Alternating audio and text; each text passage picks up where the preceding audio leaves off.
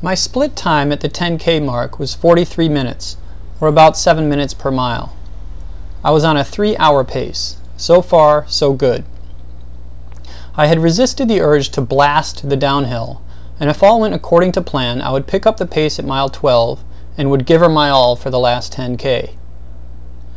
The Point Sur lighthouse made a postcard of the sea view, and walkers started to appear on the side of the road.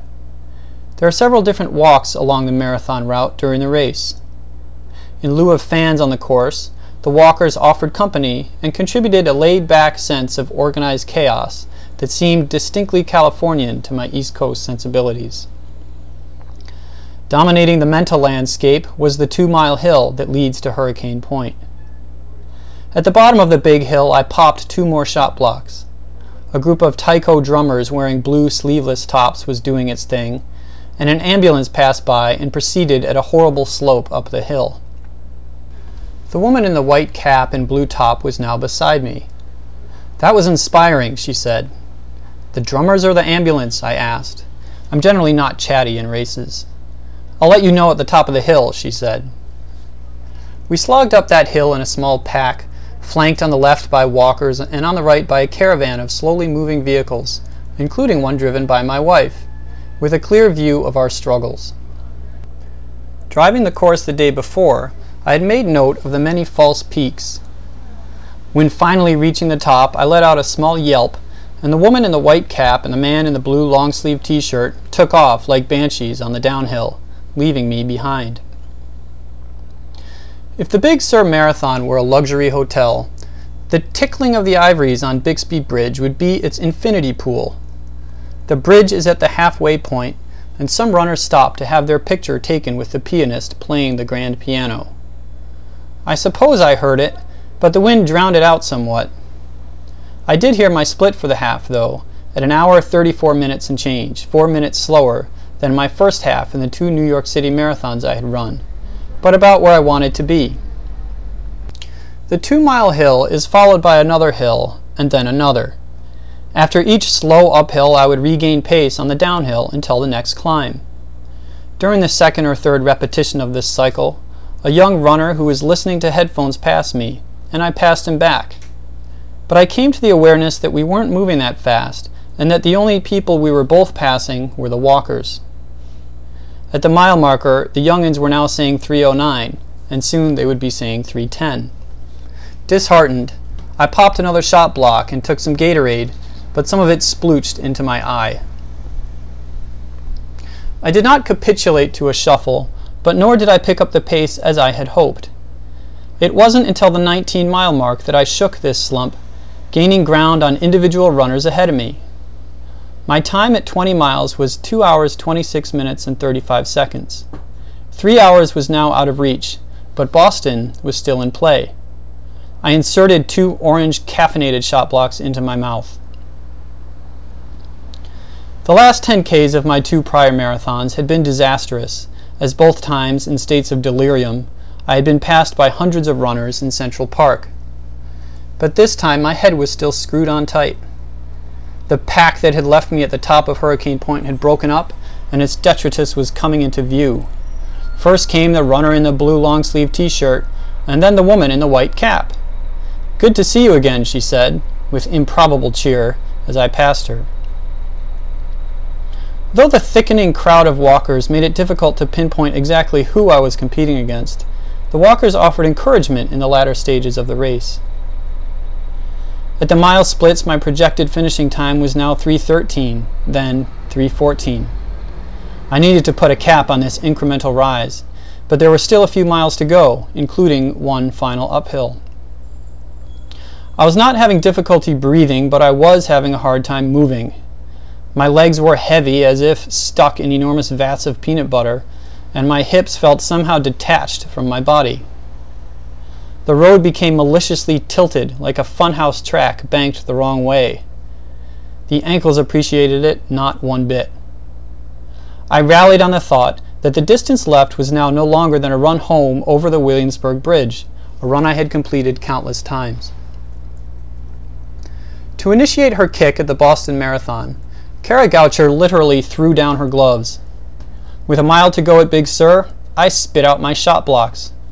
My body responded. I passed one marathon runner struggling on the last uphill, and when I reached the top of that hill and sighted the flags near the finish and the finish line, the shackles were cast off my legs.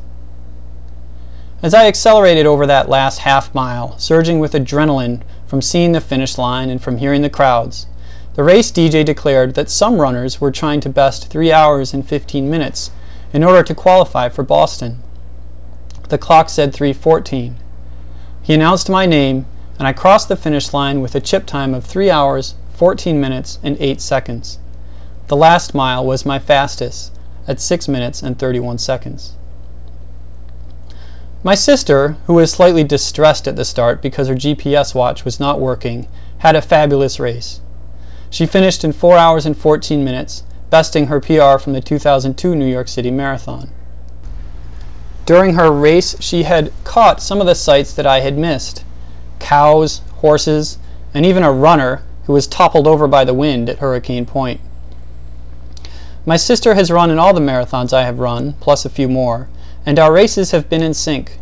Both of us ran well in 2002 and at Big Sur, and we both were disappointed in 2006. My wife was able to catch the race at the start in front of the hotel at which we were staying, at the finish line, and from the unique vantage point of the caravan. There are different expressions in running for giving it your all. Don't leave anything on the track is one. Balls to the wall, another.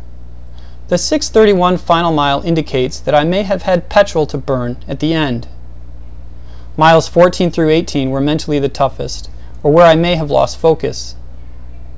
I don't want to get too analytical about it, though, as marathoning is as much an art or more as a science. To use racing vernacular from prior episodes, I had sting in this race, but not the bite I was hoping for. I did not have a negative split, but nor did I shuffle. I did not bonk. While I missed qualifying for Boston in 2002 by a minute, I didn't think much of it. But I was very thankful this time around that I was a minute under rather than a minute over. It made all the difference. In the medical tent after the race, a fellow runner told me that he had run Boston the prior week. I asked him which was tougher, Boston or Big Sur.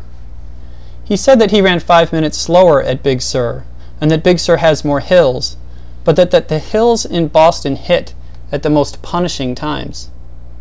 He asked whether I would be running Boston the next year. Having just completed one grueling course, I couldn't fathom it. I thought back to what the sales clerk in Jackrabbit Sports had said about Big Sur, that it is a race you only do once. Though I wouldn't rule out running Big Sur again, or certainly I wouldn't rule out running Boston, I understood why she said it. If I were to train for Big Sur again, I would amp up the hill running with long runs over the George Washington Bridge and into the Palisades in New Jersey. When I ran with Team for Kids in 2006, we did one training run there on a hot summer day, and it was diabolical. So, what now? With the race a few weeks in my rear view, the mental and physical focus of marathon training seems to me extreme. Not in a good way or a bad way, just extreme. I think of adults on running teams chasing each other around the park or in the track at night, and there's an element of craziness to it. But so it goes with any serious pursuit or faith. It has been my custom after marathons to take several years off before lacing up again, but this time I won't forfeit my fitness. I plan to tiptoe into the next stage of running with a low-key media race series in Central Park. I will rejoin the workouts with the Central Park Track Club in a few weeks, and I may run a fall half marathon or full marathon, either in Rochester or here again in New York City. I'd also like to break 5 minutes in the Fifth Avenue Mile this fall. But talking about all this future running and doing it are two very different things, so we shall see.